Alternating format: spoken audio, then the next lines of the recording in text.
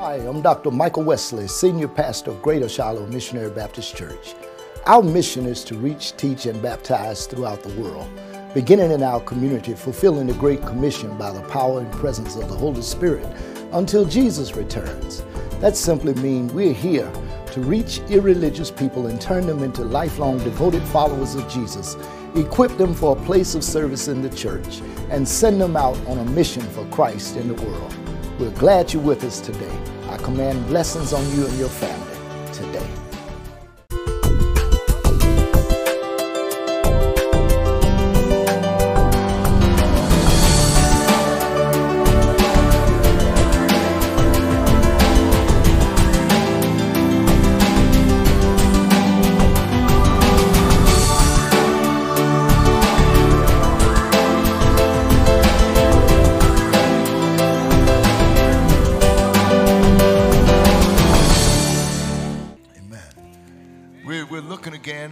Matthew's Gospel, chapter 18, and we're looking at all of those verses, that 23 to 27. I was going to try to divide it up into two messages, but it just came out this morning, so we'll just see what next week holds. But let's go there today, and we'll see what the Lord says further.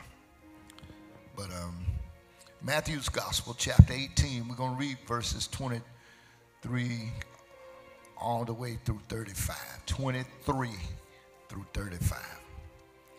Therefore is the kingdom of heaven likened unto a certain king, which would take account of his servants. And when he had begun to reckon, one was brought unto him, which owed him 10,000 talents. But for as much as he had not to pay, his Lord commanded him to be sold, and his wife and children and all that he had, and payment to be made. The servant therefore fell down and worshiped him, saying, Lord, have patience with me, and I will pay thee all. Then the Lord of that servant was moved with compassion, and loved him, and forgave him the debt. But that same servant went out and found one of his fellow servants, which owed him 100 pence. And he laid hands on him and took him by the throat, saying, Pay me that thou owest. And his fellow servant fell down at his feet and besought him, saying, Have patience with me, and I will pay thee all. And he would not, but went and cast him into prison till he should pay the debt. So when his fellow servants saw what was done, they were very sorry, and came and told unto their Lord all that was done. Then his Lord, after that he had called him, and said unto him, and unto him said, O thou wicked servant, I forgave thee all that debt, because thou desirest me. Shouldest not thou also have had compassion on thy fellow servant, even as I had pity on thee? And his Lord was wroth, and delivered him to the tormentors, till he should pay all that was due unto him. So likewise shall my heavenly Father do also unto you, if ye from your hearts forgive not everyone his brother their trespasses. This is the word of God for the people of God. I'm talking today about an example of forgiveness. An example of forgiveness. You know, we're the kind of people, we're from Missouri, although we live in Alabama. Being from Missouri, we know Missouri is the show me state.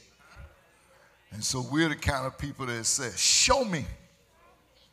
Don't just tell me, show me.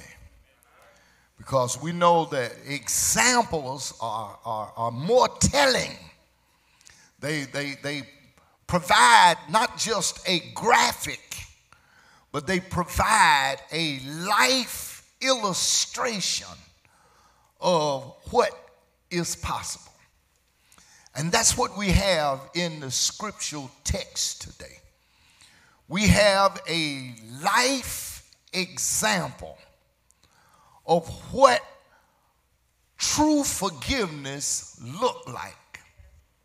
And we also have a stern warning in the text as to what can happen to you if you don't forgive and if you don't learn how to be a forgiver. So Jesus, in his teaching, doesn't say, I want to give you a good suggestion.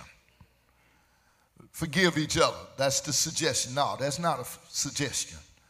That's a command. It is an imperative that he wants us to be forgivers.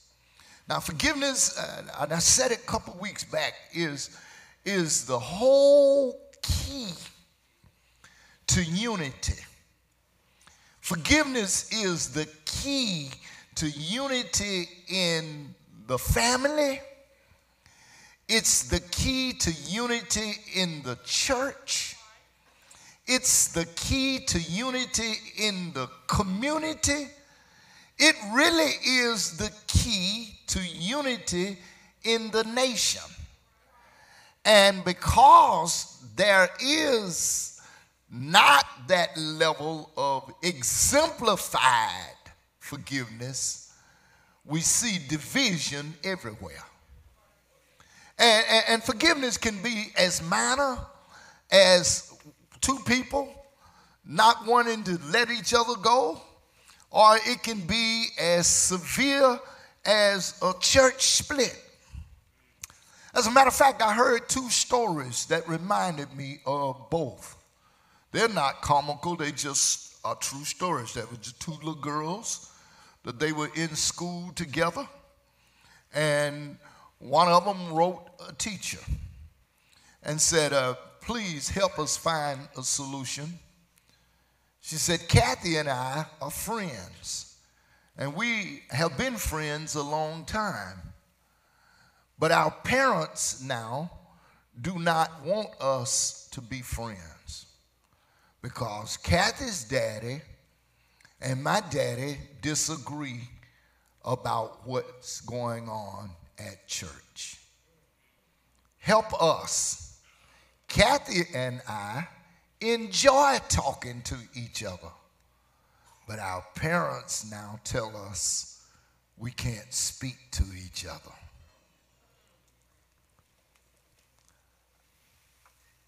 Then there's another story about a lady who drove 3,000 miles to California to a prison to speak to the man and then some inmates after she learned that he had brutally raped and murdered her daughter.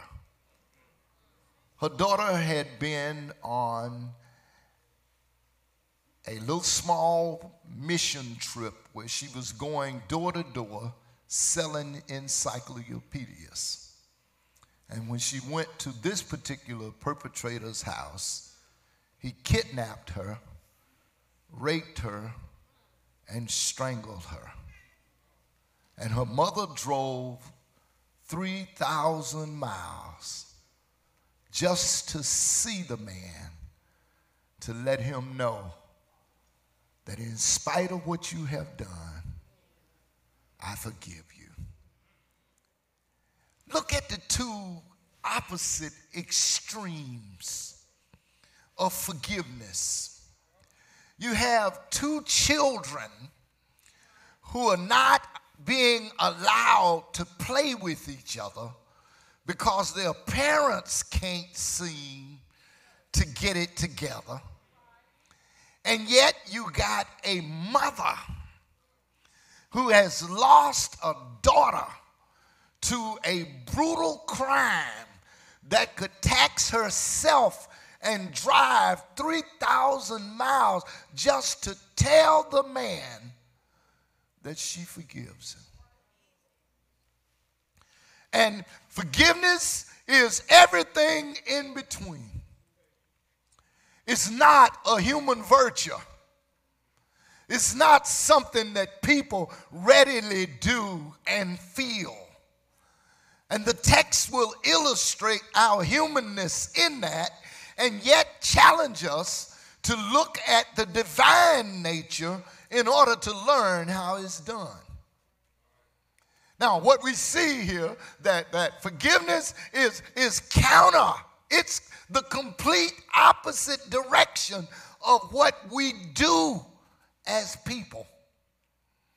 We have been told and we have practiced one time, shame on you.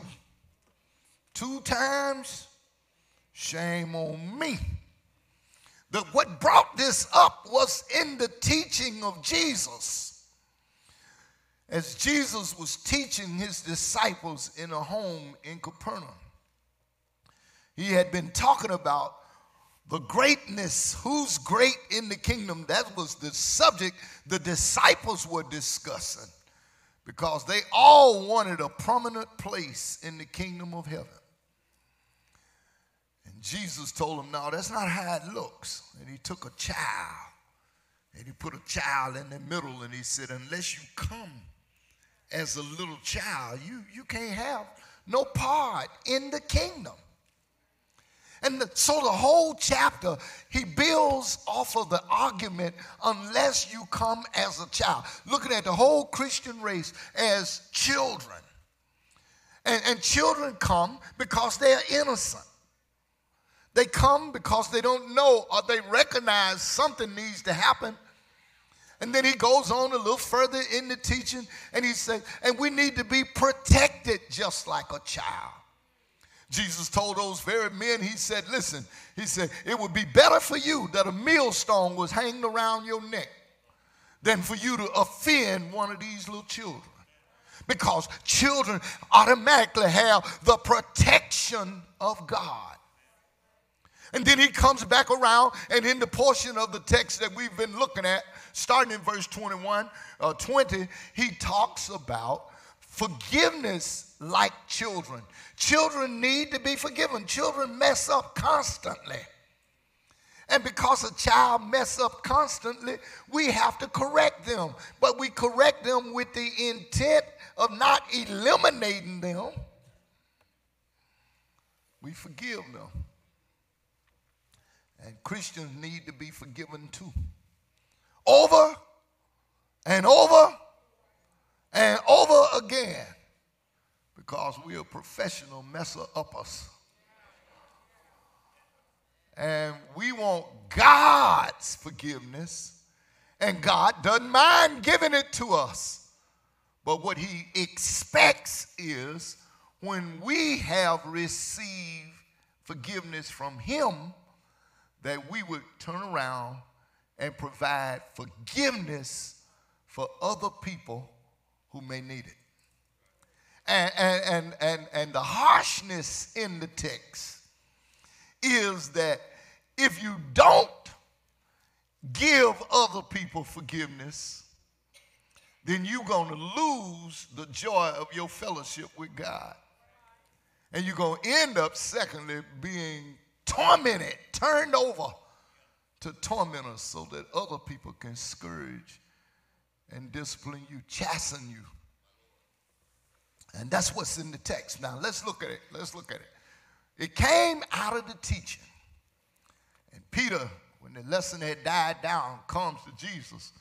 And he says very boldly, Master, how often, how many times should I forgive my brother when he sins against me?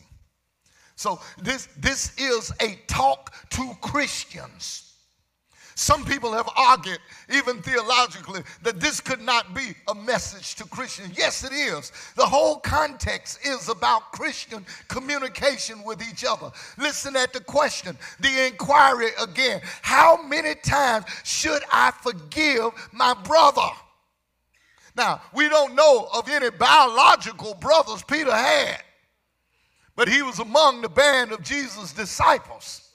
So he was talking about how many times should I forgive a fellow saint when that saint offends me or come against me. And then he throws out what he thought was a great answer.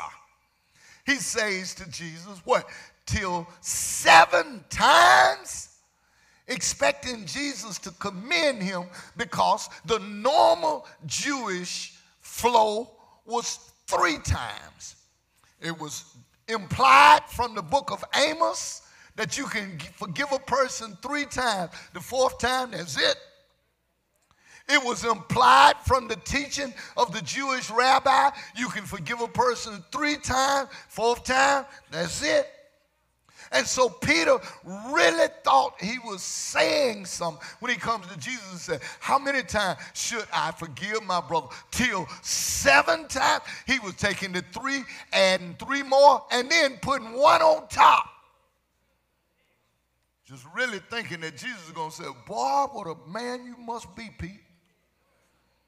But Jesus said, no, till 70 times 7. That's 490 times if you count it. Now, what that really means is there is an unlimited amount of times that we are to forgive. Because honestly, if you got to keep up and calculate and keep a book where you're marking off, okay, I can forgive you 100 times, 200 times, 300 times, 400 times, 450, 460, 470, all right, you're getting close. You really haven't demonstrated forgiveness. And so he is saying that when you are offended, you, Michael, you, whatever your name is, you, whenever you are offended, as many times as it happens, you ought to forgive. Can I tell you, that's why this is such a fragile thing? You understand relationships. You understand yourself. You understand how hard that is. You know how hard that is. I don't care. Man, you can look at the girl or the man in your dream and you can promise that you're going to love him forever till death do us part. And then they tick you off at the house. And you be ready to say, he's out. You ready to say, hit the road, Jack. That's that choir, baby. Don't come back no more. And we all are that way. We're all of that way. We work on a job and somebody do something to undermine us. And man, it won't be long before we say, shoot, I'm out of here. Forget this. I don't have to take this. I don't have to put up with this. And you see it in the highest forms of government. One party does something, the next party turns around, they try to do something even more dastardly, and that's why you see division right down the middle. You see it every day in the community. People get upset. That's all right. You mess with me, then I'm going to drive by your house and I'm going to spray it, and I don't care who in there get hit. It done got worse. We riding on the road now, and I'll pull up beside you. You looking at me? What you looking at me for? Bam! And that's the kind of world we're living in because people do not readily or understand what forgiveness is about. And what I'm saying to you is not just a natural thing that comes out of the loins of a human being. When Jesus went to the cross and he died, man, after they done put nails in his hand, and he could have called all of heaven down. And when he said, Father, forgive them, but they know not what they do, most of the folks said, what? Boy, if I'd had that kind of power, I'd have rounded up all them Roman soldiers. I'd whooped on them Pharisees too. That's how we feel. Now call me a lie, because you know it's the truth. So what he has to teach then, he has to teach us what it's like to be in his family, to be in his kingdom. And so he gives the example in the form of this parable. This parable is extensive, but this parable is pregnant with truth. Listen at what he says. He starts there in the 23rd verse. He says, the kingdom of heaven is like. And what he's saying there, he said, in my kingdom, in the rule, the people that live under the sphere of influence that come from me are like this. And so he lays it out. He says, the rule of God, or the kingdom of God, is like a king. Now let's be clear in the interpretation. The king is God. Say God. God is the king. And what does the king do? He calls unto himself his servants. God got servants in his kingdom. And guess who you are? You're a servant of God, right? And well, the Greek word for servant is the word doulos, is slave. And you can have slaves of different types. You can have slaves that are in chains that can't do nothing but what the master let them do. Then you can have other slaves or servants who are indentured, who have levels of freedom. And then you can even have servants that you put in charge of certain parts of your operation. And the kingdom of God is so vast. At the time of Jesus, there was nothing uncommon for people who had massive amounts of land to have satraps or satraps. And they would be like regional governors over portions of the master's estate. And the regional governor was supposed to collect taxes from the people and then report to the king and give an account of it. And every now and then, because the servants would not come on their own, the master would call them in for accounting. And on this occasion, he's calling them in. Now, may I tell you that that's how it is with God? That God periodically calls every one of us into account. We're all servants. We have been given gifts. We have been given talents. We've been given breath in our bodies. We've been given strong physical bodies. We've been given vast opportunities.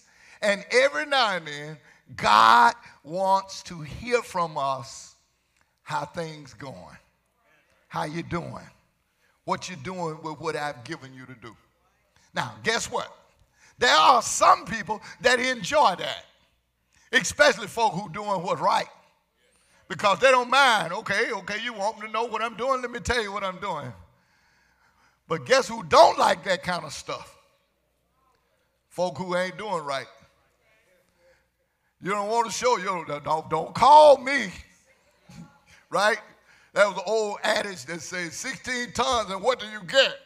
Another day older but deeper in debt. Said, St. Peter, don't you call me, because I can't go, for I owe my soul to the company store.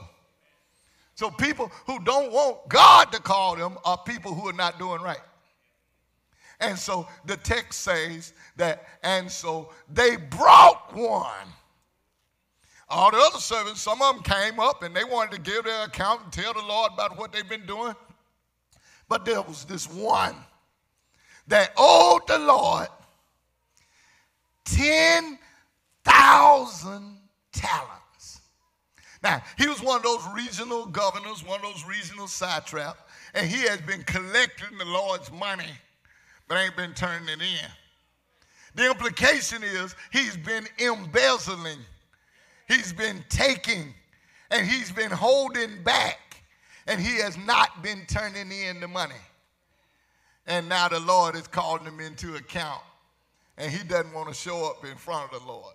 So they bring him. They bring him in. How many know that there are some people who come to church regularly because you want to come to church?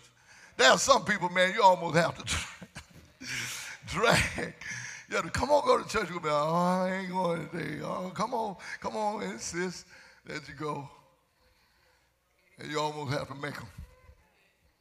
My mama used to drag us to church. Man, I was on drugs a long time. She drugged me to church. Okay? How many been drugged to church? Anybody ever been drugged to church? And listen, we not only drugged to church, but we were dared to move.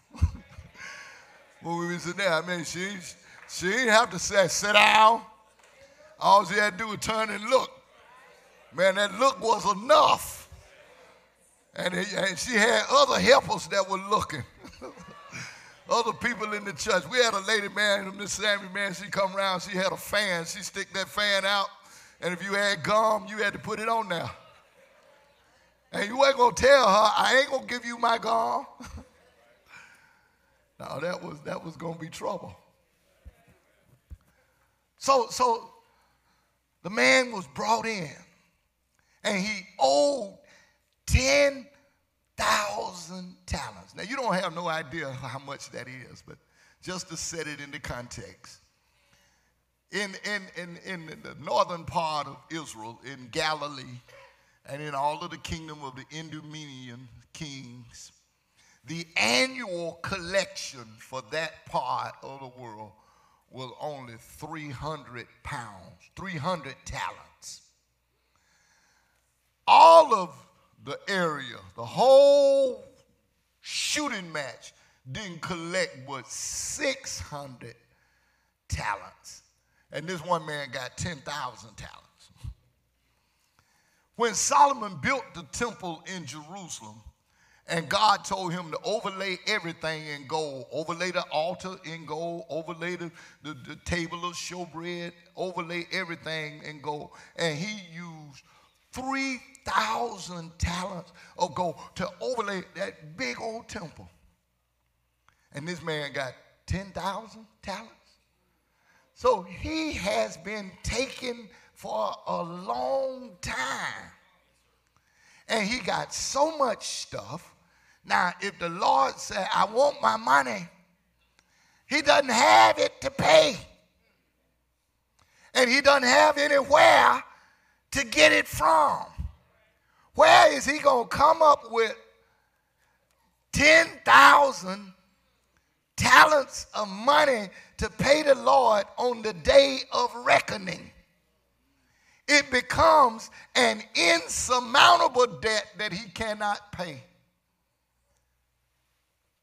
And the Lord, and he knows he's in trouble. The Lord say, pay me what you owe me. And the man looking crazy. Can you imagine how you be looking?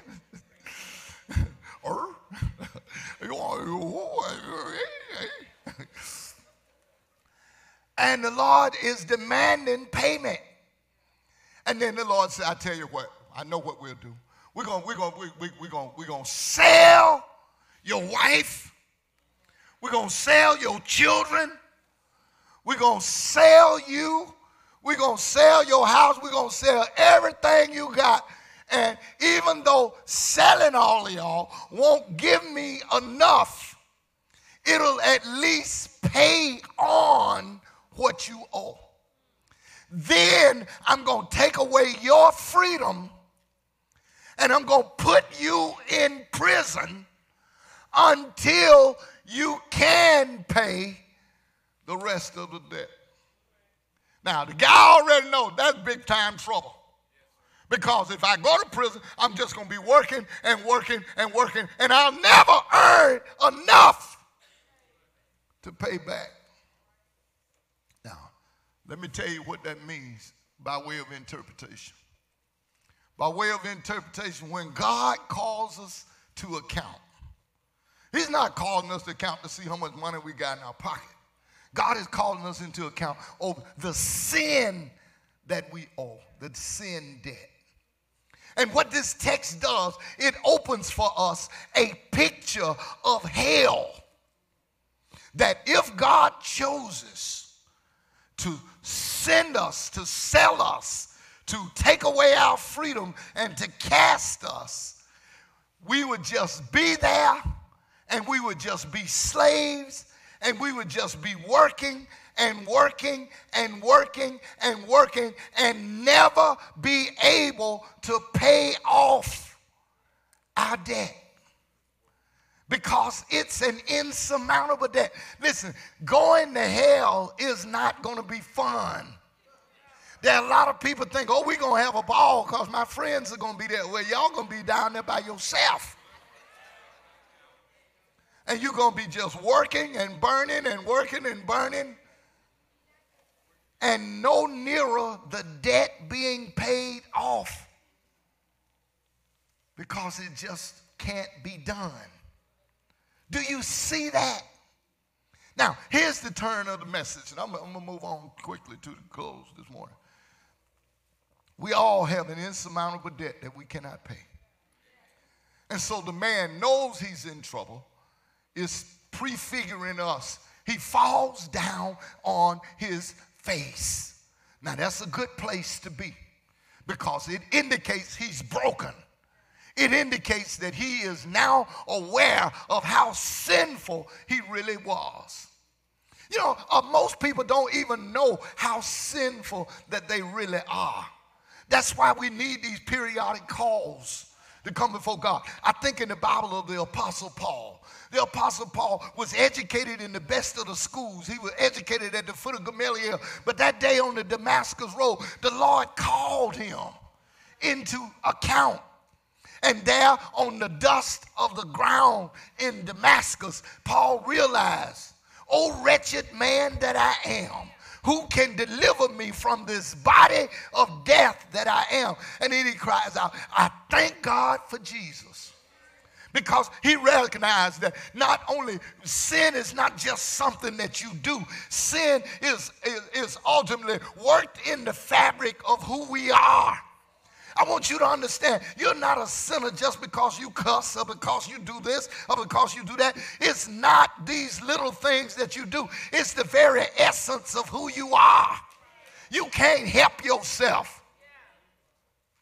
Now, you can be goody two-shoe for a minute, and you can hide behind this, that, and the other, but in your attitude, in your mind, in your very fabric of who you are, you're messed up.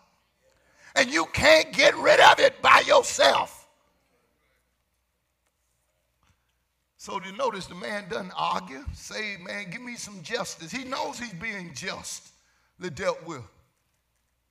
And so instead, he falls on his face in humble submission, and he cries out to the king, to God, "Be patient with me.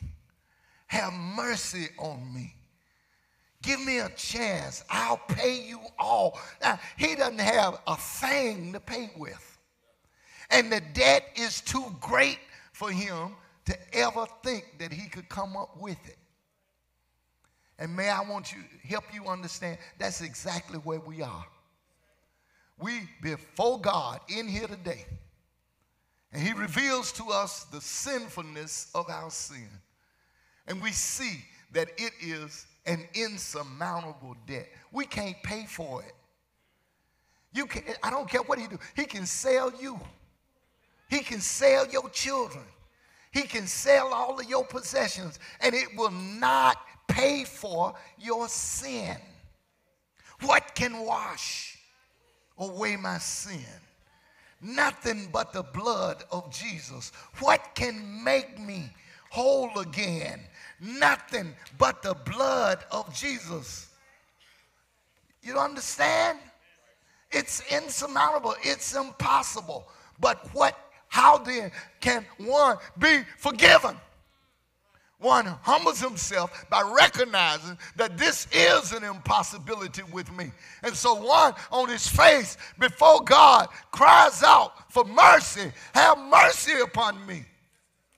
And God does. He does the unthinkable thing. He says to the servant, he said, I tell you what, listen, I'm not going to sell your children. That's not going to do it. I'm not going to sell your wife. That's not going to do it. I'm not going to put you in prison, take away your freedom. That's not going to do it. I tell you what, get up. I forget it. You don't owe me nothing.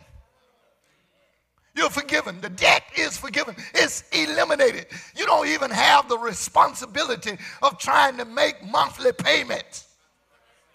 You're totally free.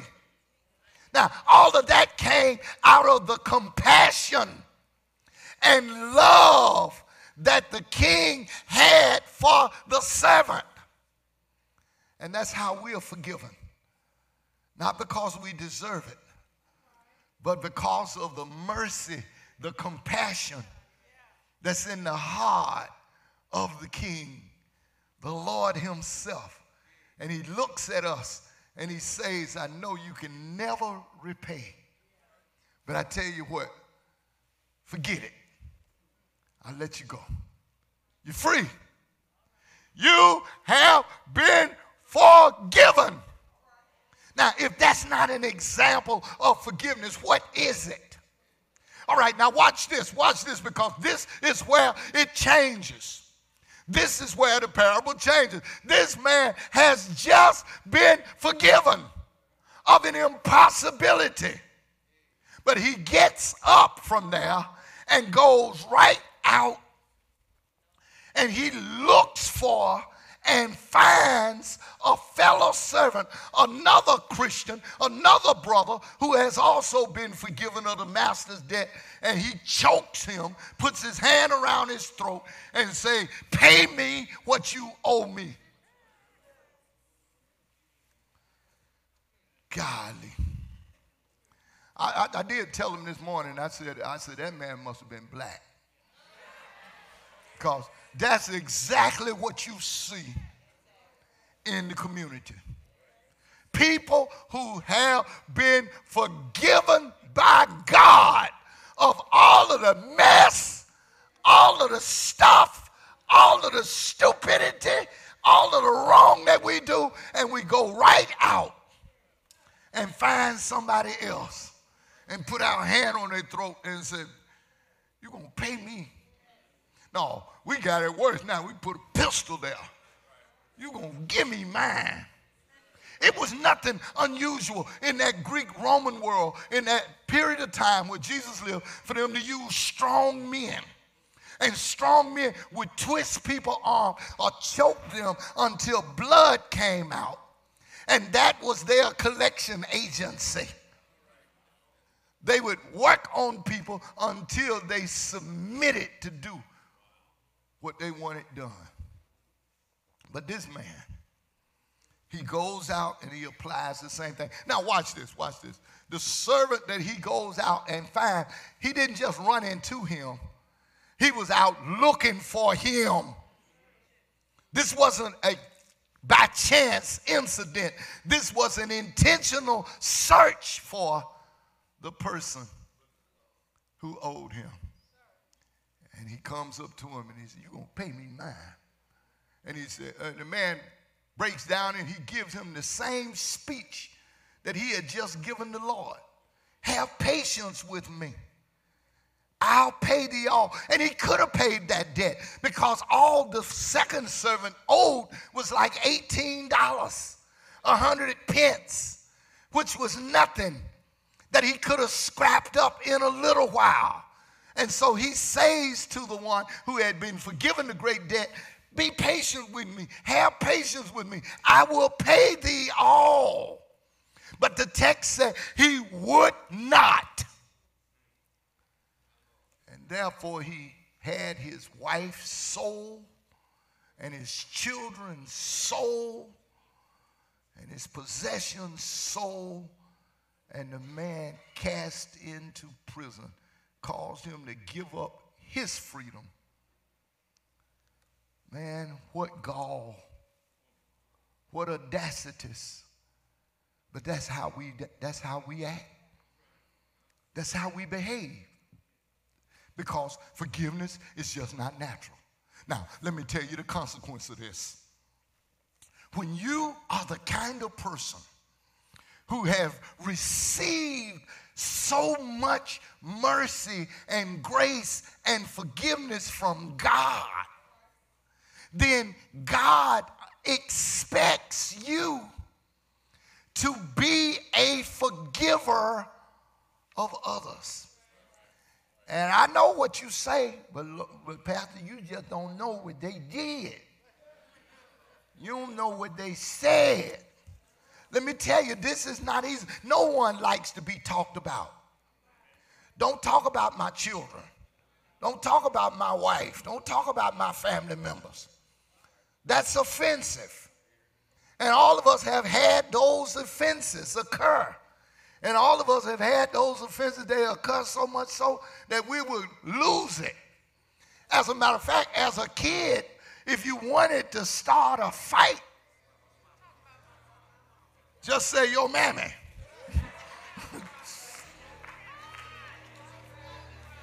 And it was an instant fight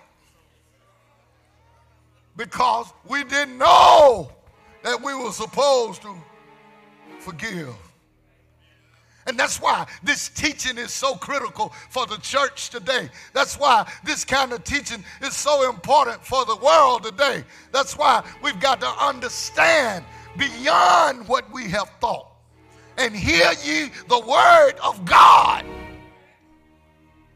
God has already made it clear. My ways are not your ways, and my thoughts are not your thoughts. As the heavens are above the earth, so are my ways above your ways. But God has a different standard, and he wants us to apply it. Now, when we don't, let's look at what happens. Let's say we don't forgive.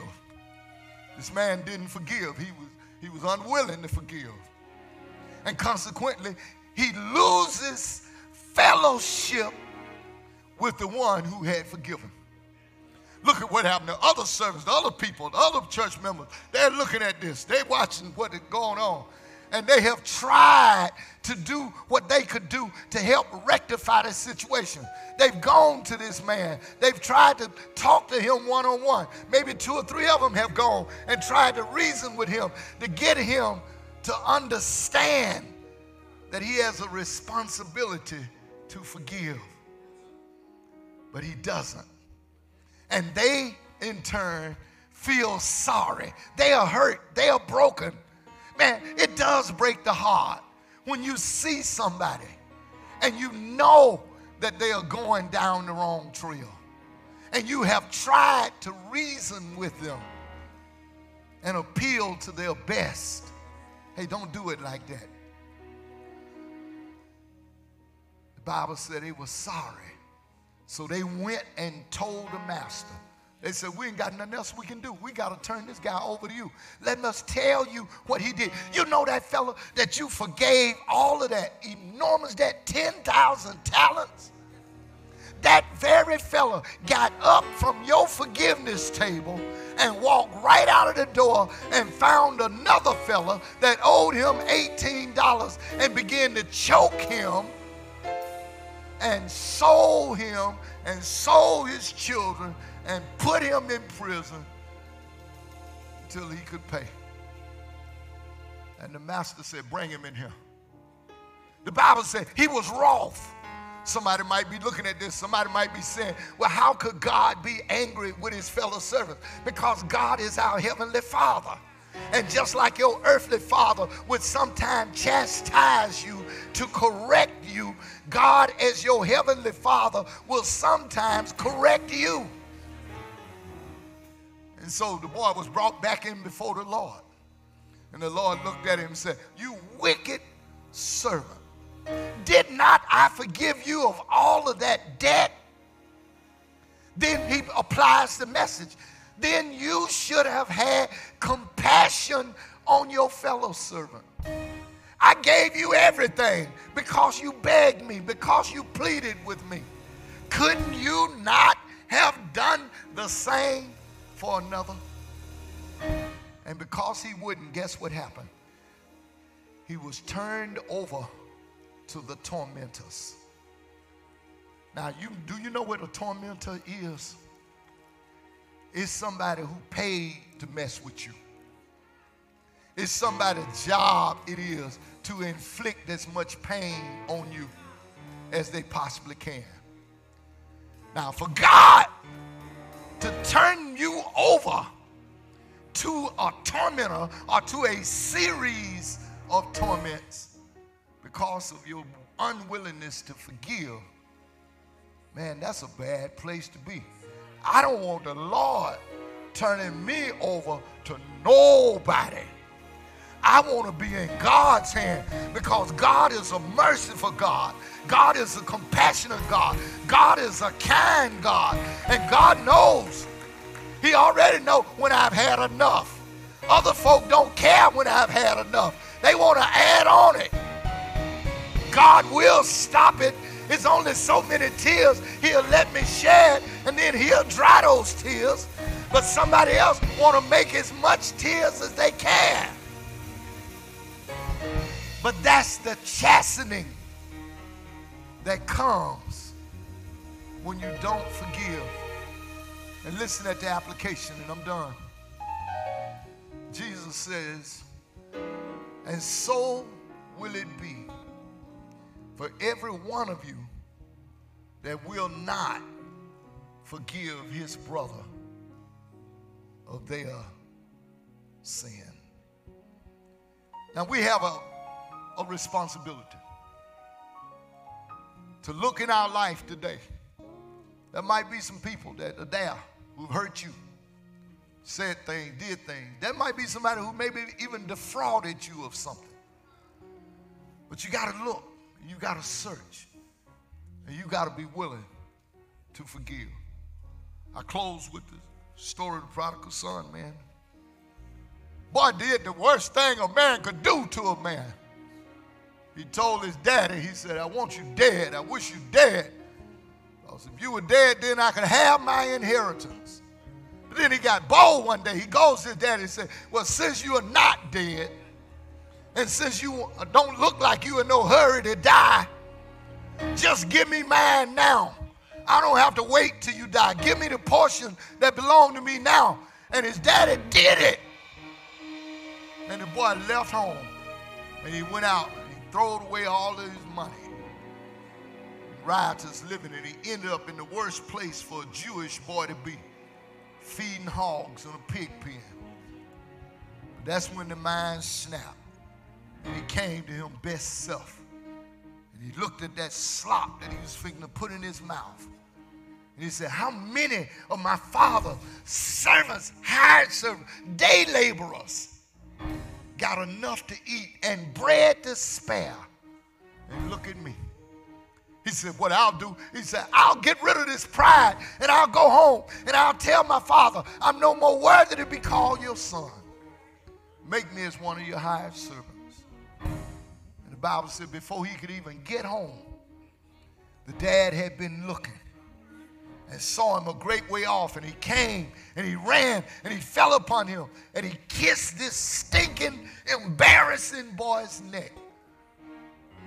He called for the killing of the fatted calf and the bringing of the best robe and the placing of the ring on his finger.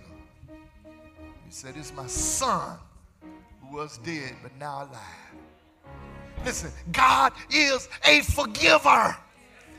He forgives.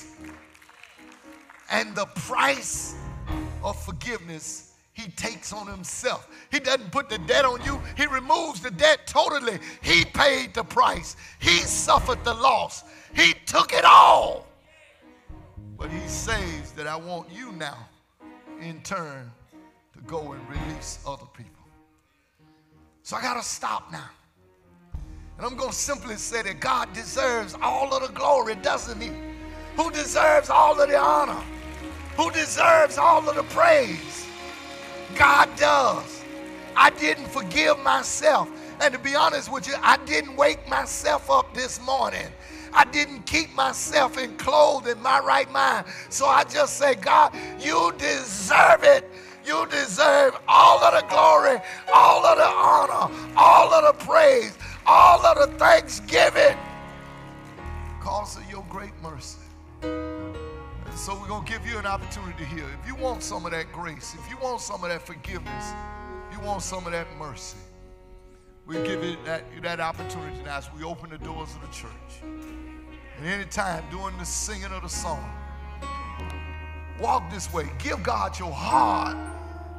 Give one of these your hand. And let's begin this relationship. God is the one who deserves it. I'm just another forgiven sinner who recognizes the need to have God release me. And now I want to help you find the same level of release and relief for your life. Doors open, man. Sing. Anytime you want to song. Hallelujah belongs to you. Listen, all of the hallelujahs, all of the praises.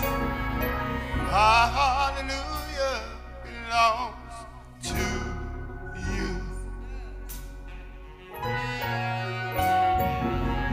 Hallelujah belongs to you. Oh Lord, yeah. Hallelujah belongs to you. You deserve it. You deserve it. You deserve it, Lord. You deserve it. My hallelujah.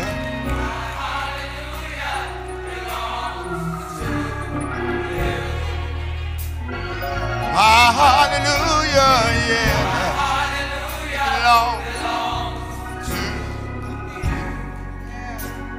Lord, my hallelujah, yeah, belongs to you. My hallelujah, yeah, it belongs to you. You deserve it. You deserve it. You deserve it, Lord. You deserve it. All the glory belongs to you. All of the glory, yeah, Lord, it belongs to you. All of the glory, yeah, belongs. All of the glory, yeah, belongs to you. You deserve it. You deserve it, Lord.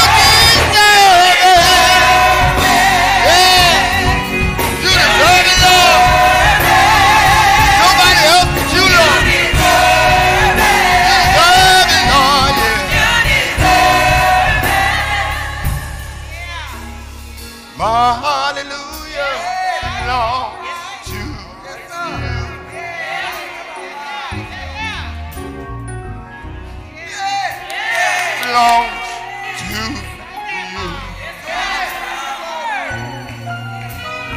My hallelujah belongs to you. Oh Lord, yeah. My hallelujah belongs to you. Hey friends, this is Dr. Michael Wesley, Senior Pastor of Greater Shiloh Missionary Baptist Church. And I know by now you know about this new book that we have released. Not only have we released it, the book is here. And it's an excellent read, not just because I wrote it, but because of the content and what it conveys. It tells the story of where marriage comes from. Marriage comes from God. And I need us to know that.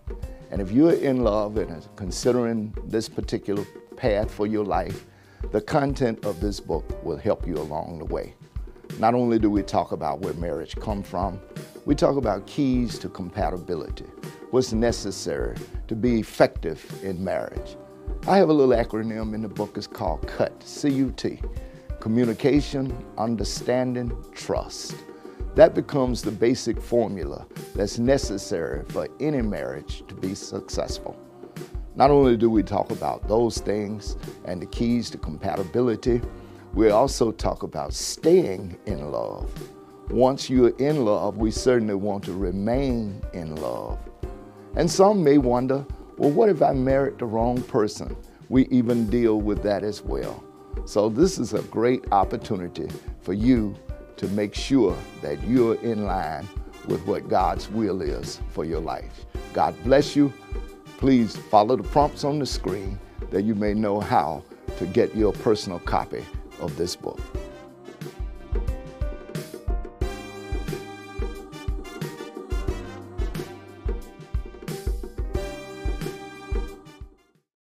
Friends, this is Michael Wesley, Senior Pastor of Greater Shiloh Missionary Baptist Church in Birmingham, Alabama.